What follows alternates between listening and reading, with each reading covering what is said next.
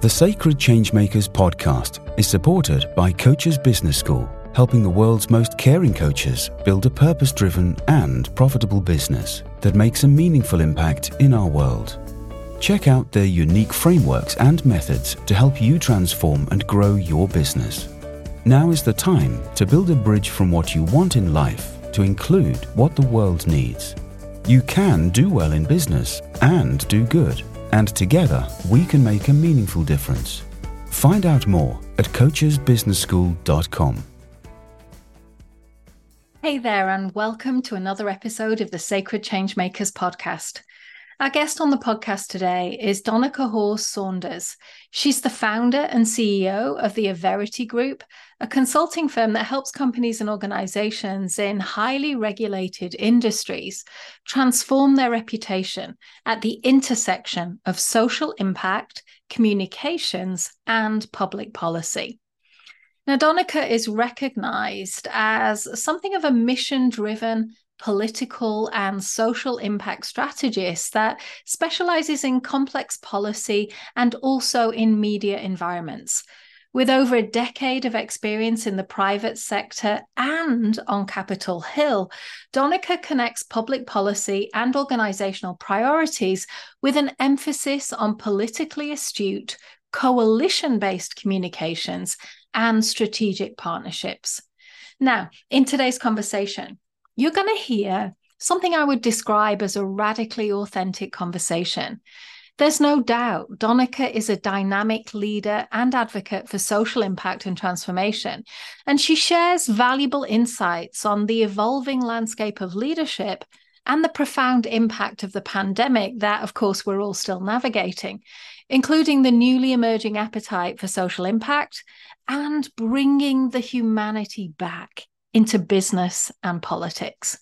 Now, from her experience working with globally recognized brands such as Philip Morris International to her role in forging meaningful relationships and building trust, Donnica offers something of a unique perspective on the power of change and also the importance of shared values and relationships.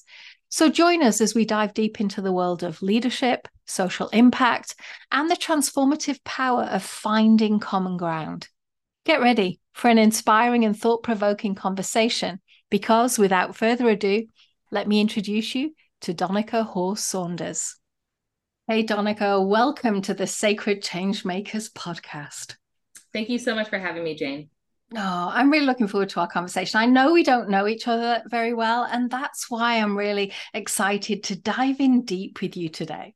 But before I do, I know that our listeners have just heard your professional bio, and I'd love to go beneath the surface a little bit and find out a little bit about the real life human behind that bio. Who's she? Ooh, a deep question. Who is she? She is a person who is dedicated to service. And when people listen to my background or look at my background, they're like, oh, you've done all these really different things. Where is the connectivity? Whereas when I look back on my background, I think there is absolutely a thread, and that thread is having a focus on being of service to people, just doing it in a variety of different ways.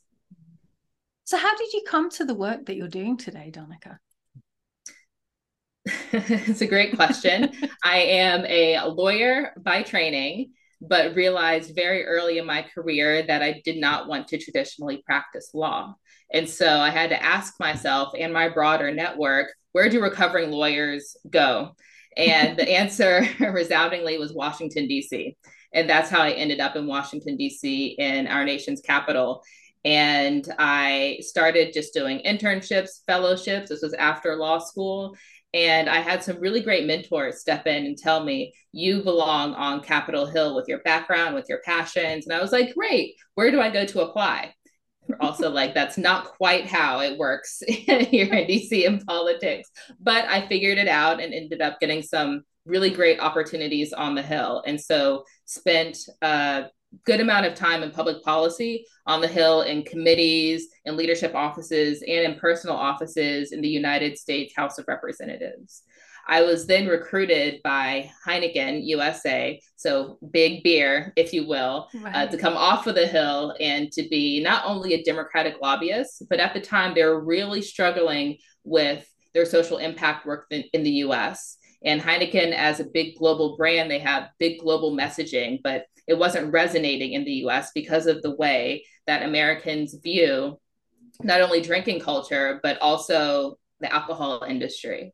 And so I went there, spent several years doing both of those things as a Democratic lobbyist, really fell in love with the social impact work and had the vision to say, I have done what I think I can do in this particular industry. I'm looking for a bigger challenge. Now, if you had told me that that bigger challenge was going to be in big tobacco, I absolutely would not have believed you. But, you know, we make plans and then God laughs, as they say. And so I followed a leader over to Philip Morris International. I wasn't drawn to the brand necessarily. I was drawn to some of the people there and the opportunity there that I didn't think I would get anywhere else. If I could drive social impact, if I could take Philip Morris International as a brand and start to integrate it into civil society in a way that had never been done before, I can do anything.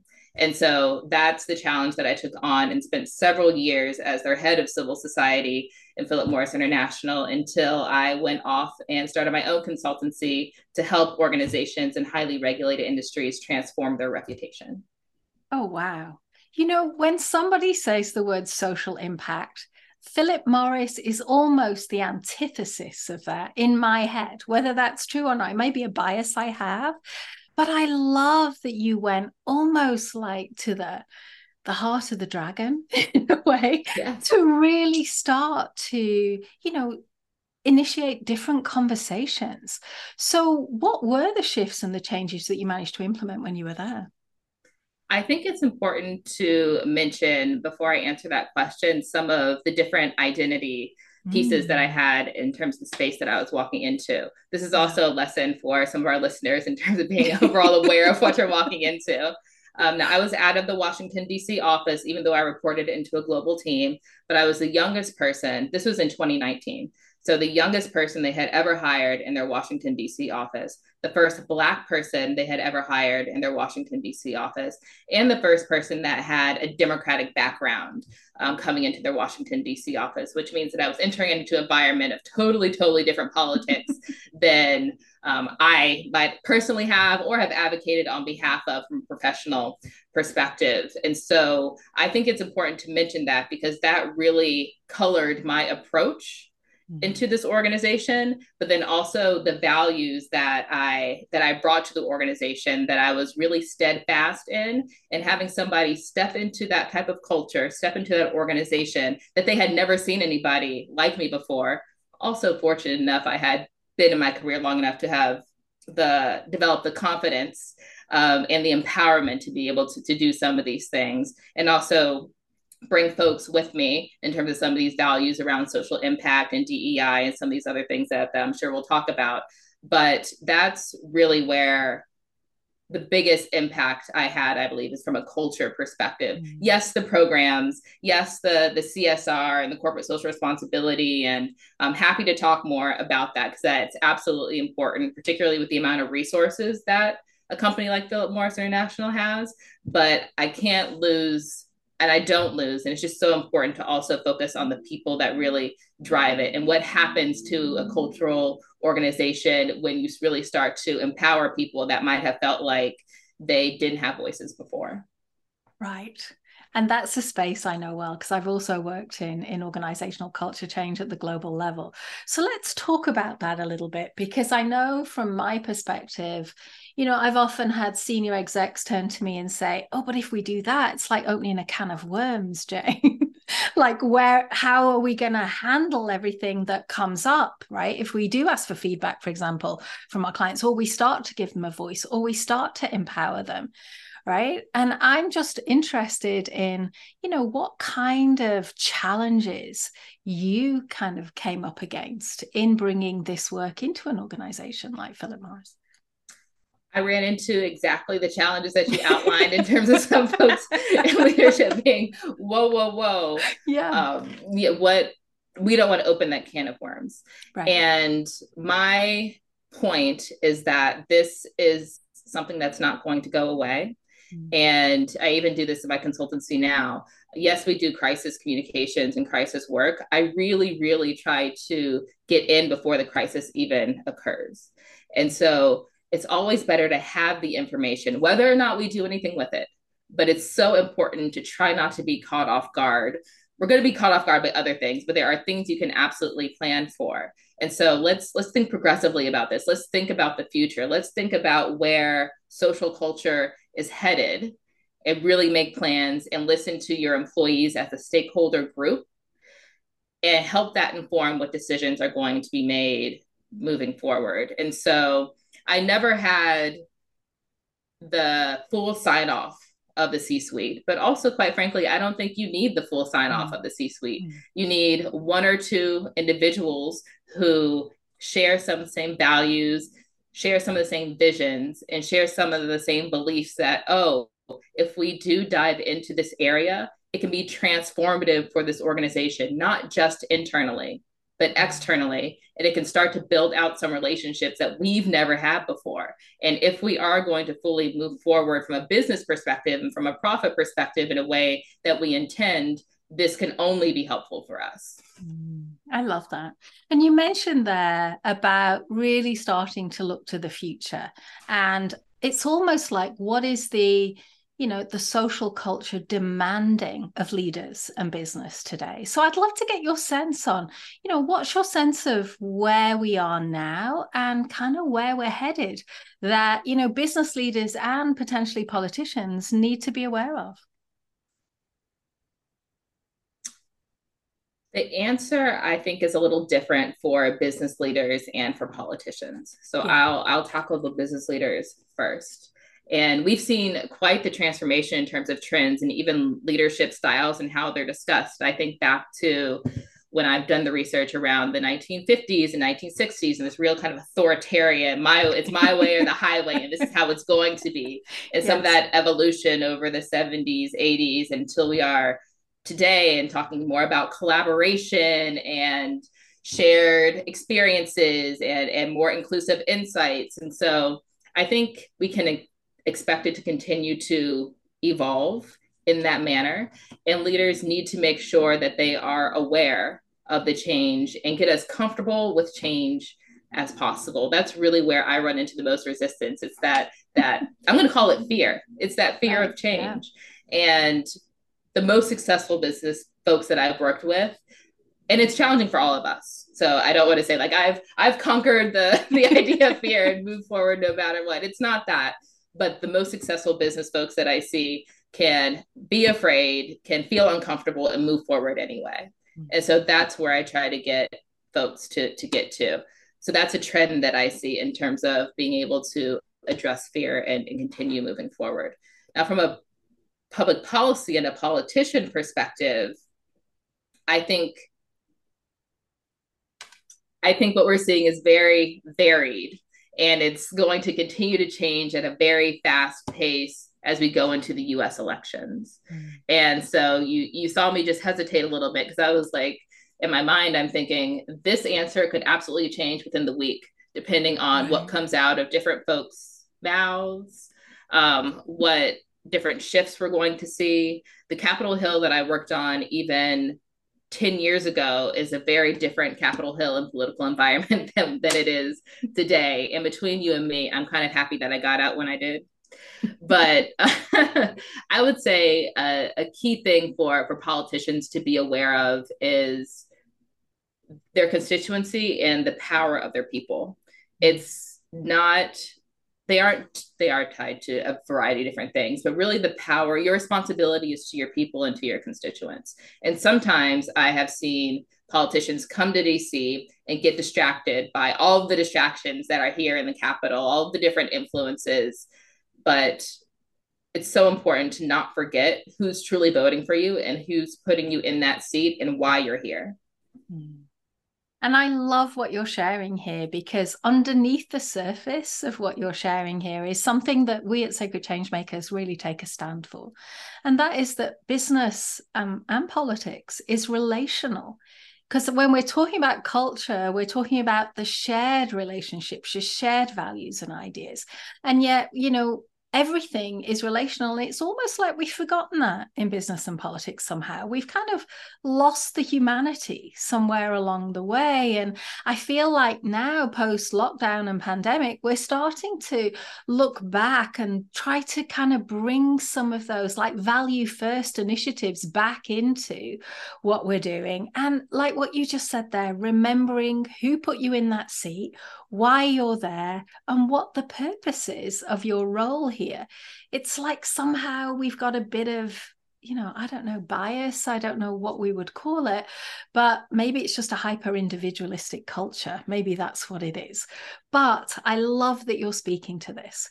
So let me ask you a question, because I know, very often what you're talking about here is a different perspective on business and politics in this relational space.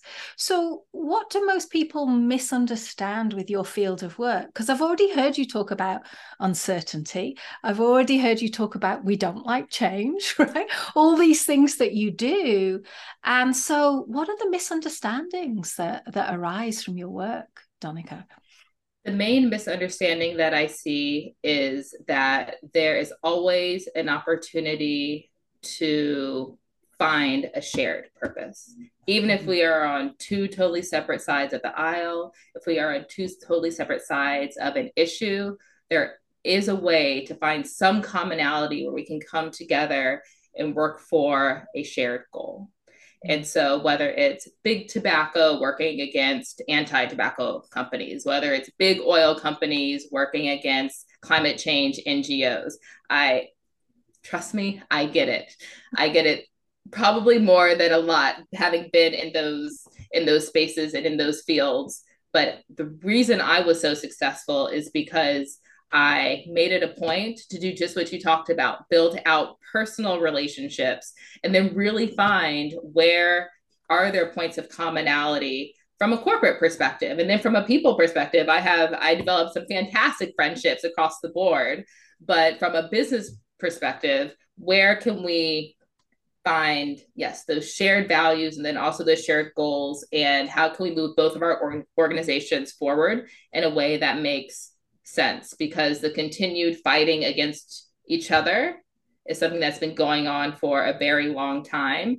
And I know that both sides could be further along in their business goals if they spent more time focused on their future versus their present infighting. Now I'm getting excited, you see. Yeah. What I'm realizing is what you're speaking to here is, I'm feeling hope, right, as you're talking, because you're talking about the foundational beliefs that kind of open individuals and people in power up to a new way of doing things. That this belief that we can, it is possible, even if you think it's not, it is. That's surely the first step of any change, is helping people understand that there is a different way and it is possible. Absolutely. And I know that it's possible because I've done it. That's the amazing thing. That's the amazing thing. So could you give us a sense of a real life example of some work that you've done? I mean, of course, we want to respect client confidentiality here, but if there's any way you can just share with us some kinds of shifts and changes that you've helped others achieve. I will talk about an experience from Philip Morris International to protect that kind of client confidentiality that I have now. But I will mention, after I give the example, some of the industries that I'm working with currently, because I think that will get us thinking again about the future and what's possible. Right. So one of the things that I did when I was at Philip Morris International. So I'm really passionate about, I talked earlier on about how I'm all these firsts, and it's really important for me to, when I enter into these spaces, if I am the first, to not be the last. And so I immediately went to our head of HR, and was like, okay, I want to have mentees and interns shadow me, be involved with the work that I'm doing, support me and my team and what we're doing to not only give us more hands on deck as we're doing this great work, but it opens up a younger generation's mind and idea that this type of collaboration, this type of insight, these types of value first perspectives can really help promote change. And so the immediate response I got was, oh, we don't do that. We don't have the time. We don't do interns. We don't do any of that. And I was like, okay, do you mind if my team does it? And they were like, okay, fine. By this point, they were like, fine, Donnica. Yes, she's going to go do what she does.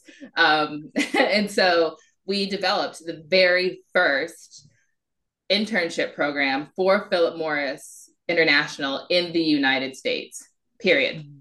And again, this was 2019. And because of my focus and my passion for DEI, I made it exclusively with historically Black colleges and universities, HBCUs. And after we got the program up and running and all the reviews and, all the logistics taken care of, we started pitching it out to different award agencies because we were really curious, is there another internship program out there that focuses just on HBCUs, not a diversity aspect of a current internship program, not a DEI piece that the DEI group does, but there's a part of a larger program, not that, but an internship program that just focuses exclusively on this population to help move them forward? And the answer was no. And so the program ended up winning all of these awards. The HR department was like, oh, interns, mentees. Oh, we get it now, Donnica, we get it. And then another real benefit from a communications perspective is that we have all of these young ambassadors that are going out into the world based on their positive experience that can tell a different story for the brand than folks might have experienced in the past. So those types of programs and outside the box thinking and ambassador building and third party validators that we can develop both internally and externally are just invaluable for organizations. Now, in terms of the types of clients I'm working with now, because highly regulated, we have clients in the AI space. And so making sure that they are prepared from a social impact perspective about what's to come and being really intentional about their moves. As the US healthcare system continues to evolve in a variety of ways, we work with several pharmaceutical companies as well, and helping them understand from a social impact perspective how they can really be involved in their communities and how that can help them move some of their regulations and relationships with legislators forward. Because again, when you are in the community, when you are around the people, it's the people that then tell your story. It doesn't have to be you or your company and organization. Oh, I love that. And I know you've mentioned to me that you work with like 3 pillars that you maximize: public policy, communications and communication channels, and then social impact. And, as I'm somebody who has like frameworks in my head when I read things. And so I was like seeing this almost like this triangulation with you at the intersection of this. And I'm just wondering if there's anything you can walk us through about these 3 pillars, because they feel really important in this space. And also, you seem to have a genius in this space that it's kind of like an unusual intersection that you're operating at here. Yes. Thank you for that compliment, by the way. The reason that the Averity Group operates in these 3 pillars is because what we found is that if we just focus on one of those pillars, we're missing out on so much opportunity and return on investment, ROI, for our clients. You can have a fantastic social impact program. You can be doing wonderful work. If nobody knows about it and your communications aren't strong, then the reach is more limited than it needs to be.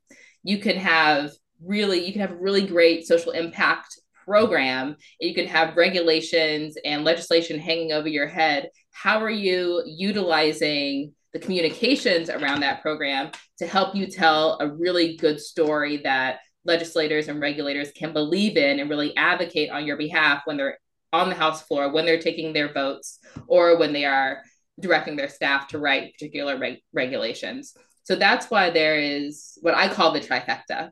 But that's why there are these three different pillars, because what I found is that there's so much more opportunity for your return on investment if you look at it holistically, rather just saying, I'm just looking at social impact, or I'm just doing communications. My question is, okay, so what are we communicating about? Do you have any community involvement? If not, why? Let's address that, but then let's build something. I always like to just pilot things. Let's just see what happens. Already knowing in my mind exactly how it's going to happen. But as we talked about, some people need to be taken along the journey in a certain type of way, which is we all start where we start. And then again, dealing in highly regulated industries, I always have the lens of, okay, what is the end goal? Are you looking to talk to or meet or further a relationship with this particular public policy person, legislator, regulator, or on this issue? What are the real challenges there? And then how can we back up and then build out the strategy with these two other pillars to make sure that the accurate story that we want to be told is truly out there? I love that. And, it sounds to me like a lot of your work is kind of, you're like the guide it's almost like, so excuse me for this metaphor, but it's almost like you're guiding people like off the edge of their own comfort zones and into the unexpected, which is, of course, where we do need a guide. But this is rife in today's business and political landscape, leaders need to be able to deal with the unexpected. So how do you, as a guide, help them to kind of be okay with that? Because we talked earlier about fear. And I've been in, my work now for over 30 years. I've never seen the level of fear as high as it is today, and the level of trust as low. Yes. Right? Yes. And that's terminology that we use often. The restoration of trust. Right. And how can we really rebuild trust, particularly with some of these organizations and industries that it's been deteriorating for a variety of reasons for a number of years? How can we pivot that? How can we change that? To your question about how do we guide leaders? I start by making sure that I truly understand what the goals are. What do you want? Well, okay, so what we want is the same. Have you tried this approach? Have you tried this approach? No. Is there a reason why? No. Okay, well, are you open to? If you're not open to it, why aren't you open to? So it's really kind of getting into that nitty gritty understanding of where people are and making sure that I don't want to say fear, that their perspective is data driven and not emotional and reactional. We really, all the work that we do, and I know you know this, particularly in the social impact space, in the human space, in the relational space, there's data that proves this. Yeah. We don't have to, it does feel good, but we're also just very data driven. We also have to be, as we're going up against some of these other mechanisms that have the numbers behind them. I always say that the work that we do, although it can sometimes appear that these are the soft skills, these aren't the soft skills. These are the hard skills that are necessary to truly move industries forward. And it's been operating the other way for so long. If you want different results, you've got to change your behavior and just try and see what happens. I love that reframe. It's not the soft skills. The amount of times people have said that to me as well. It's like we don't want to do that. It's just like woo-woo and soft skills. And we're like, we have a scientific mindset here and we run on data and and it's like, yes, and these aren't the soft skills. These are the hard skills, which is why you haven't done them yet. Exactly. So I love that. So what kind of challenges do you notice when you're out there in the environment, kind of in the business marketplace? And I know this, and also I'm going to ask you in politics, so it's a little bit like how long is a piece of string? I get that. But take this question wherever you want to. But I'm interested in what challenges you notice that people are facing today that perhaps are new challenges that weren't around, say, in 2019, pre-pandemic?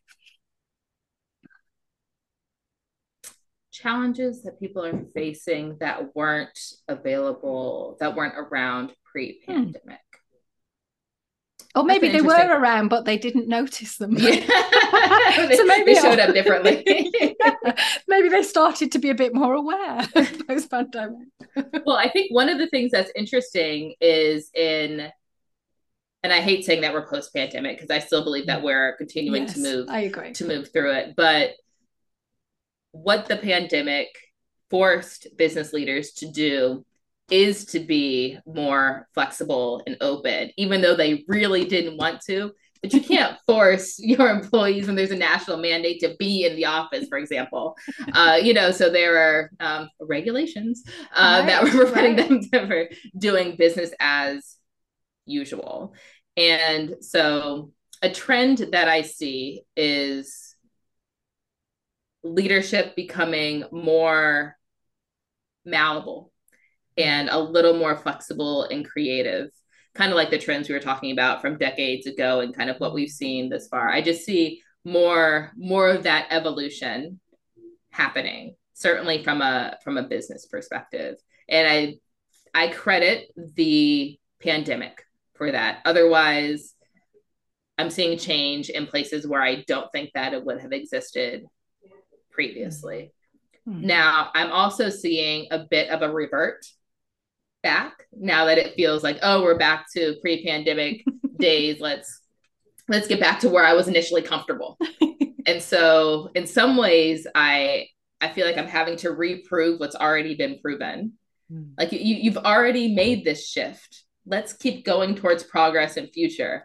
Let's not revert back to that comfort zone where you're really struggling in some of these areas. Let's continue to push, because otherwise you're going to just have to do a full 180 in 10 or 20 years to get these results versus being forced to do some of these things within the pandemic, being 15% there because of the pandemic. Let's keep going.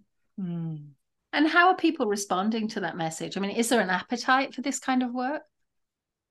There's absolutely an appetite for it. There's an appetite for it from a public policy perspective, because I brand myself as specializing in highly regulated industries because those are the industries from which I've worked in. But now I've learned that everybody thinks that they're highly regulated, even if they have only one local regulation.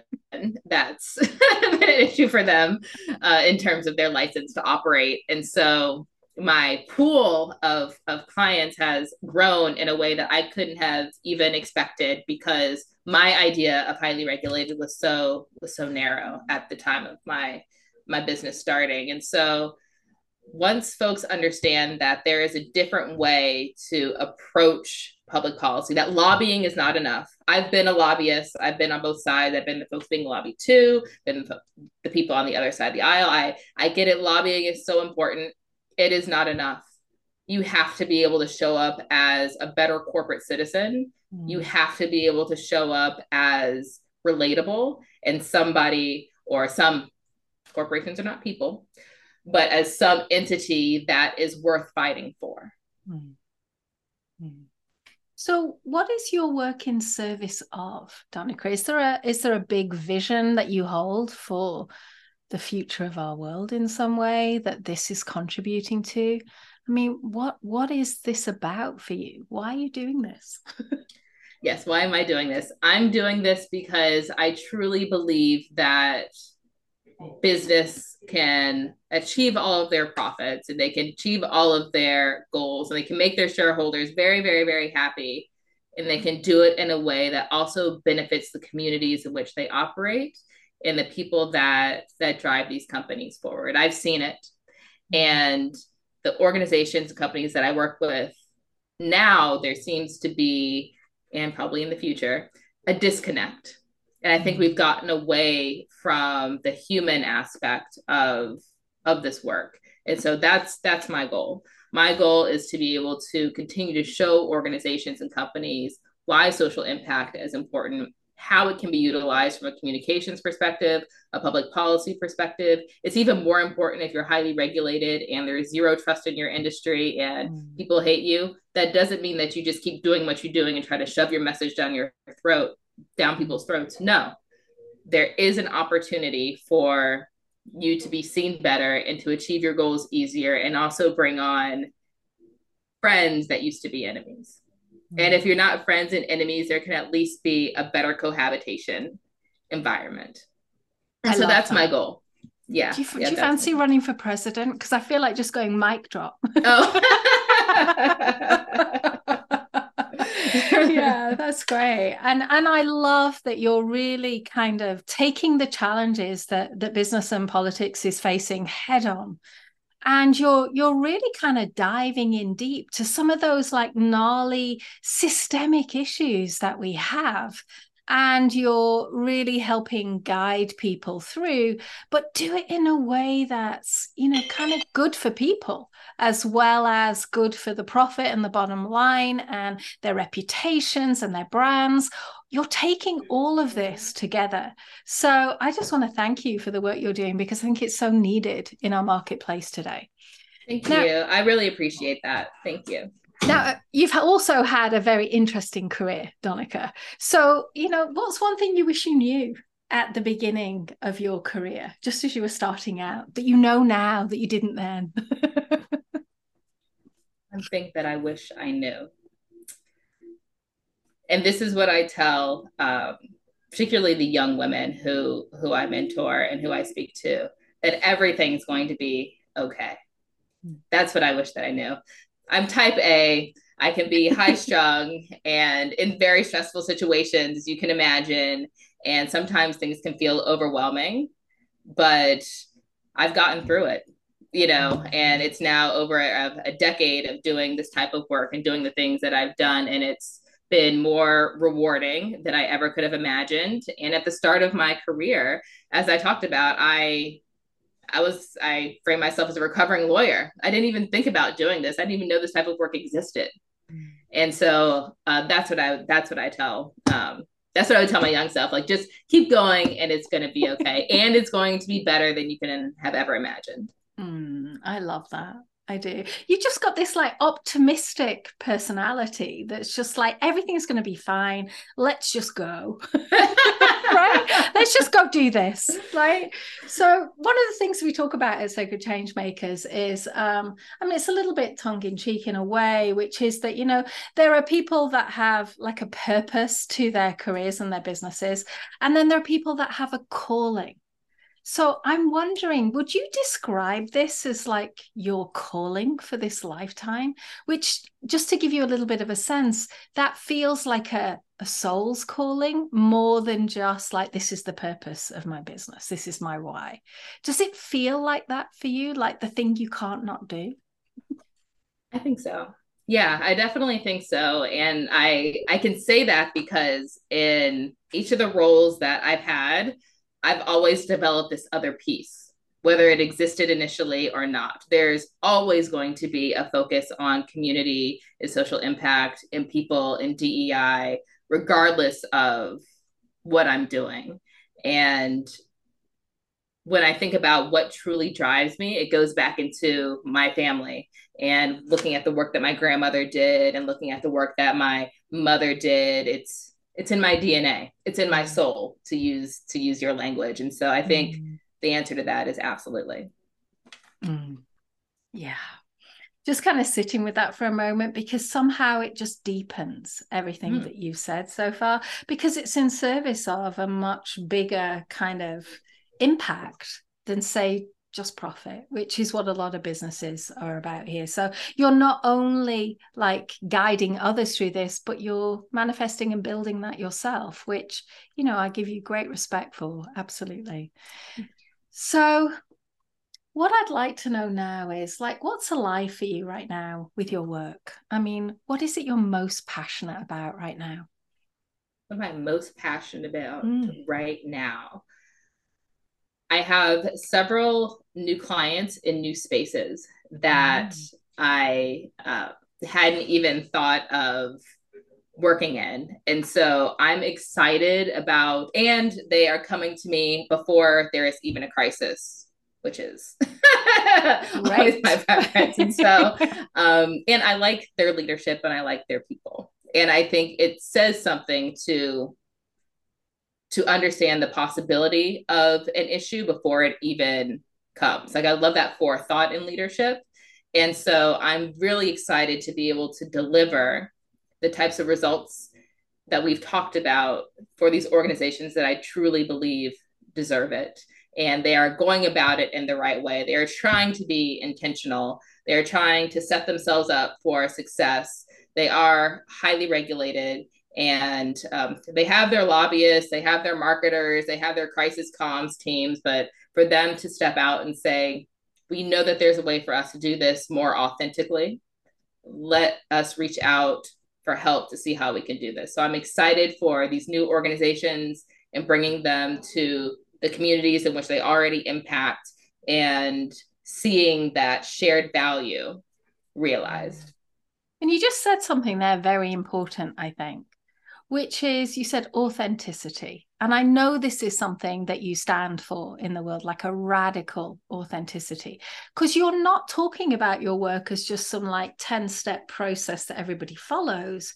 It seems to me that it's really important that every like organization that you work with, whether it's politics or business, has the opportunity to do it in a way that feels aligned for them. Does that make sense?